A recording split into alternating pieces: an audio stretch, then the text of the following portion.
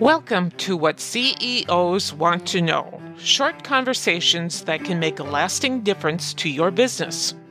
My name is Linda Ruland, founder of SuccessAuthorities.com and the producer of this podcast series. In this episode, I am speaking with Success Authority Ed Bogle. Ed is a leading authority on strategy. Our topic today focuses on turning a strategic plan into a process for innovative renewal. Ed, what is strategic renewal? Strategic renewal is the process that becomes adaptive internal to the organization so that periodically you are reviewing your base strategies and how effectively they're permeating the organization. Typically, that involves discussing what we call the rear view mirror in the windshield. Most clients do it quarterly unless you get some sort of disruptive event, major client leave, or you've gotten some changes in the industry, a law, a downturn in the economy, whatever those external variables are. At that point, you can declare kind of a strategic meeting whenever you need it. But it centers around the rear view mirror, which is what happened to us and why. And then the windshield, which is what's out in the future. And we spend about a proportionate amount of time to the size of the rear view mirror versus the size of the windshield. History does not typically repeat itself in businesses, and that's been compounded by the rapid fire changes we can experience in industries. A lot of that's external, not internal. So we look at the rear view mirror, what happened to us and why. And we'll spend 15 to 20% of our time on that. And then we go deeper into what's out in front of us, what's going on. And we bring in input from all corners of the organizations, customers themselves, and alliance partners in that review process. It's designed to keep us ahead of the game. What it entails, typically there's several parts to it. There's an input from the resources around the organization. And like I said, alliance partners, suppliers, even joint venture partners, whatever you've got, those all, we get input from them about what are you seeing in your future? What's changing on you? How have we performed in the last quarter? Oftentimes we do a little quick customer surveys. So we want to really understand our customers because our business is all wrapped around how we create value for customers. That drives our profits, our growth, revenue models, everything else. And that value creation is the cornerstone of all strategy, but also in the renewal process. For example, a lot of what occurs to companies is you're rocking right along. And as long as the balance sheet and the P&L statement looks pretty good, customers are buying and things are going well, we don't have a tendency to ask the questions about what's the future.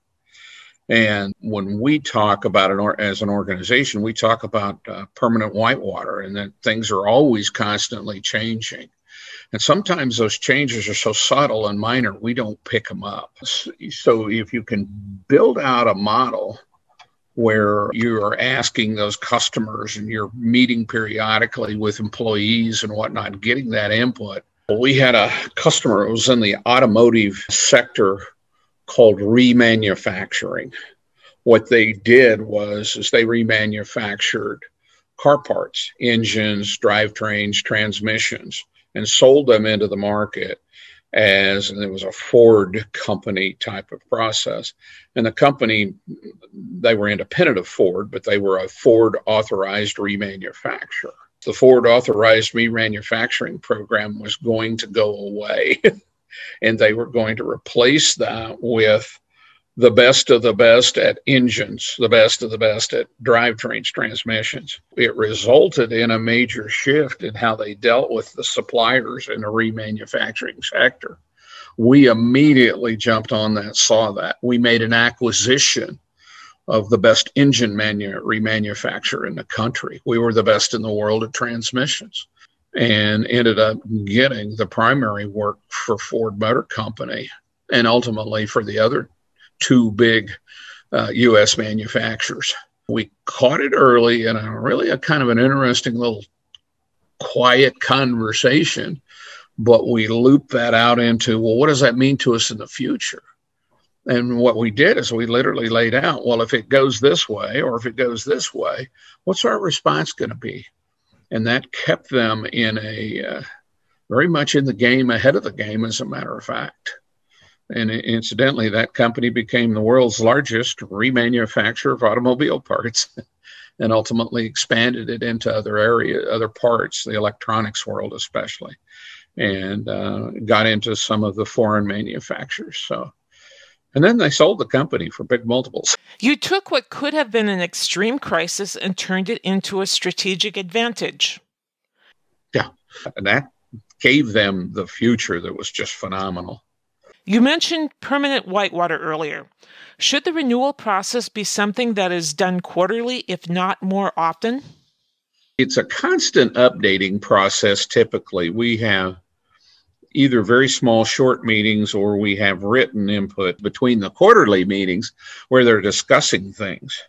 And it's strange, but some of the stuff that will come from salespeople, that will come from shop floor people, that will come from managers over divisions and departments and their people, they'll catch some early stuff, or they'll say, we need to invent our future here. You'll get some suggestions. You got to have the right culture to do this, but you'll get some suggestions from people about, we would be much better positioned if we did this for our customers. And the secret to this is we invite that input. It's a safe haven for them. They're not going to be told, that's the stupidest idea I've ever heard. No, all ideas are good. They don't all get implemented. But we recognize the input and the ideas. But some of these great ideas come from the furthest corners of the organization, and oddly enough, from the customers themselves. What this becomes, in essence, is a container for new ideas and observations that can then be processed through the organization. Yeah, that's exactly what it is. On the financial side of it, profits are like breathing. Without them, we cease to exist, okay? So there is a focus on profits in all of this. And again, the basic fundamental is the higher the value we create for our target customers, the greater the margins will be. Once you start getting into the world where everybody's catching up to you and you're now becoming a commodity, that's when you take that next level of innovation for sure. Try and stay out ahead of that. And that's what this renewal process is designed to do, is stay ahead of the innovation curve. You are looked at by your clients, your customers. These guys are the innovators. I want to do business with them because they'll have the next great idea. Now, on the financial side, what we do is we have, in essence, we like to maintain a 3-year rolling horizon. We detail 12 months and we put that together. And at the end of each quarter, we drop off 1 quarter or 3 months of the detail and add on the next 3 months. So it's always a horizon out in front of us. One of the fallacies that has kind of occurred in a lot of companies was, well, we do the annual budget and then October, November, they only got a couple of month horizon. And we don't do that. At the end of each quarter, we also add 1 quarter's worth of high-level financials to the end game, so that we always have 12 months running and 2 years worth of financials behind that, so that we're always tying the strategy back to the financials very carefully. Our CFOs love this. It's really important because otherwise a good idea isn't very executable if you don't have the resources to do it.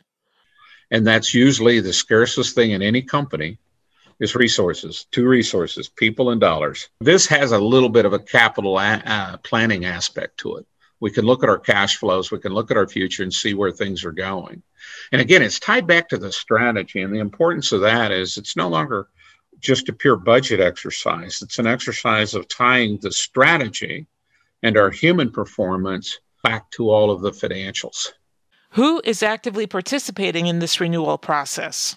We like everybody in the organization to have an input portal and understand that they're a part of this organization. You're a part of our brand, and we need you to help us find the ideas and the things we can change that are going to improve our value to the customer and our profit performance. So the we is pretty much the whole organization. One of the cores of this whole strategic management process is we're continually driving value to our customers up while we're driving out cost. Value up, cost down. That's kind of a continuous equation. It's also a rocky road with a lot of boulders in it. So that permanent white water, we've got to stick the oars in the water and get around some of the boulders and whatnot. But it's a continuous process that's going to give you the ultimate success in market. If you've got the highest value with the lowest price, guess who wins? Now, that's not always the case that the lowest price producer has the best quality product. So you always fight those things. But that's a part of the strategy, and that's a part of valuing and looking at your customer. Unexpected, unpredictable crises are better handled in an environment where people have their eyes and ears open rather than being focused on what their initiative was a year ago. People come today at work every day, and they have especially those on a manufacturing floor, or those that are processing documents or whatever they're doing. It's kind of a repetitive process, and that's their job description. And a lot of companies, that's where they stop. You come in here, you produce that stuff. What they don't understand, and they're not invited to, is the whole level of what is your role in providing for the value and the cost containment, providing value to our customers and cost containment internally. What ideas do you have? We build cultures that where it's very safe, and also they understand it's very important that those things are brought to the table and that they're discussed. And even some companies, they built an internal process where it was valued for people to speak up. But you got to build that culture behind it. You got to create a safe environment, because a lot of people won't speak up because they don't think that they know, or they don't think it's valued. And sometimes that subtle little hint will make a difference. Those conversations going on inside of departments where there's good leadership, and the leaders aren't intimidating, they're not beating on the table about stuff, they're inviting them to participate in thinking about our business differently. But they need to be then tied to the strategy. They need to understand our value to the customer and have them understand their role in helping us fulfill that value proposition. Now, that sounds like a stretch, but oftentimes, if you have subtle shifts in how they look, a very large retailing firm that was a client of mine, their operations was the operations department. And the president of that company, who was a very dynamic leader, shifted the whole culture quite a bit because he wanted the people to give them that input, tell them what needs to be changed. And lo and behold, several great ideas that shifted that company. One in particular, the new title of operations became the senior vice president of customer delight. Now, that was an internal title, not an external. But what they meant by that, and what they pushed down into the organization, was all the operations side people, we're here to delight our customers. What is it that our customer requirements are? What delights them? Things like on-time full shelves, always have the products on shelf, their return policies, et cetera, et cetera. How did we deal with all? Operations dealt with all of those, but it was all driven out of what was fast, what was cheap, and economic. And we shifted that to what was valued. And that aided greatly in customer retention. And it really significantly changed the way they viewed their operating departments. And they went on to be emulated by a lot of people, because it also led to a lot of financial success. It's complex, but it's not difficult. Many companies are short-staffed today, which means that the people working there are very busy and possibly overworked. From that kind of reality, how can people grasp a bigger picture of the future?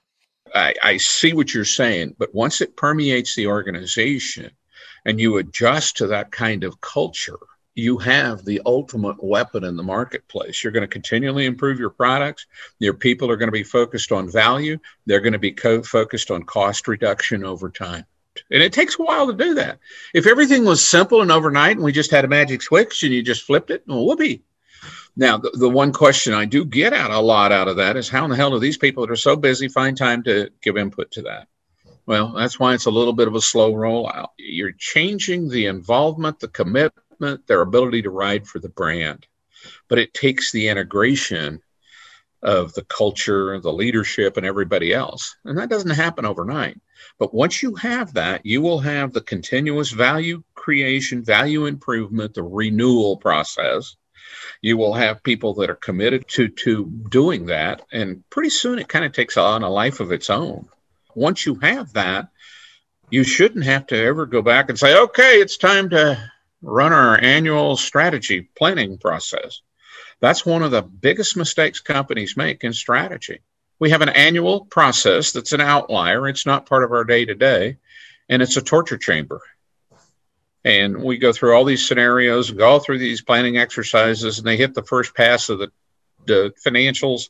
Revenues are too low, expenses are too high, and then they start beating it down. And pretty soon, by the time they get to the December board meeting, when the board's going to approve the financial plan for next year, it's no longer driven by strategy. It's, what the hell numbers do you want me to hit?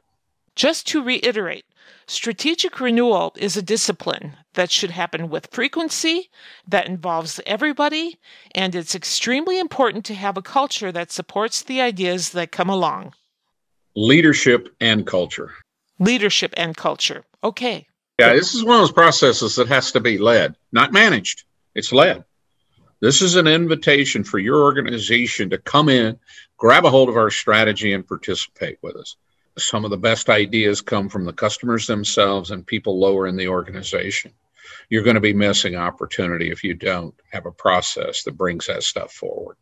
If they just show up every day and check off the boxes, okay, I got my job done, I can go home and get my check at the end of the week or whatever, you probably won't last very long.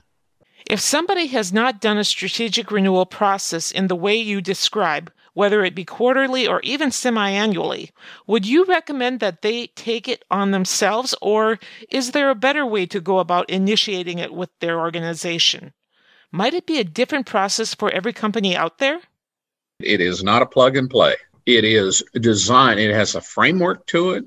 And in fact, the strategic plan ends up on one page. We're not going to get rid of the permanent whitewater and that ever-ending change out in front of us. What we're going to have is an organization that probably will be the best in our industry, or at least among our competitors, at renewing and building that company going forward. We will have the best responses. We will innovate quicker.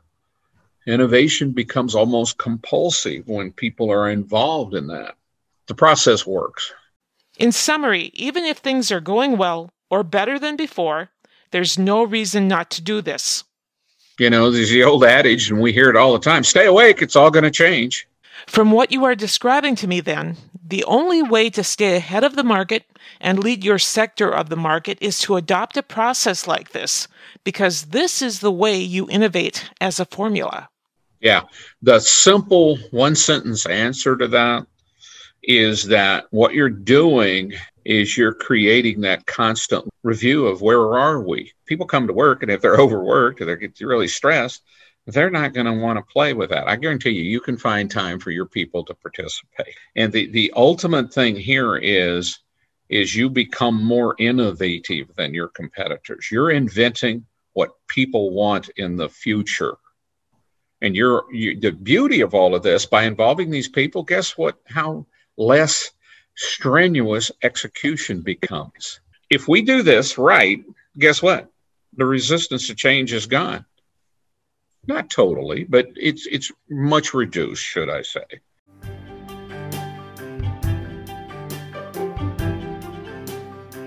Look forward to future podcasts featuring authorities on topics vital to the success of your business during these changing times. For more information or to contact us directly, visit us at successauthorities.com.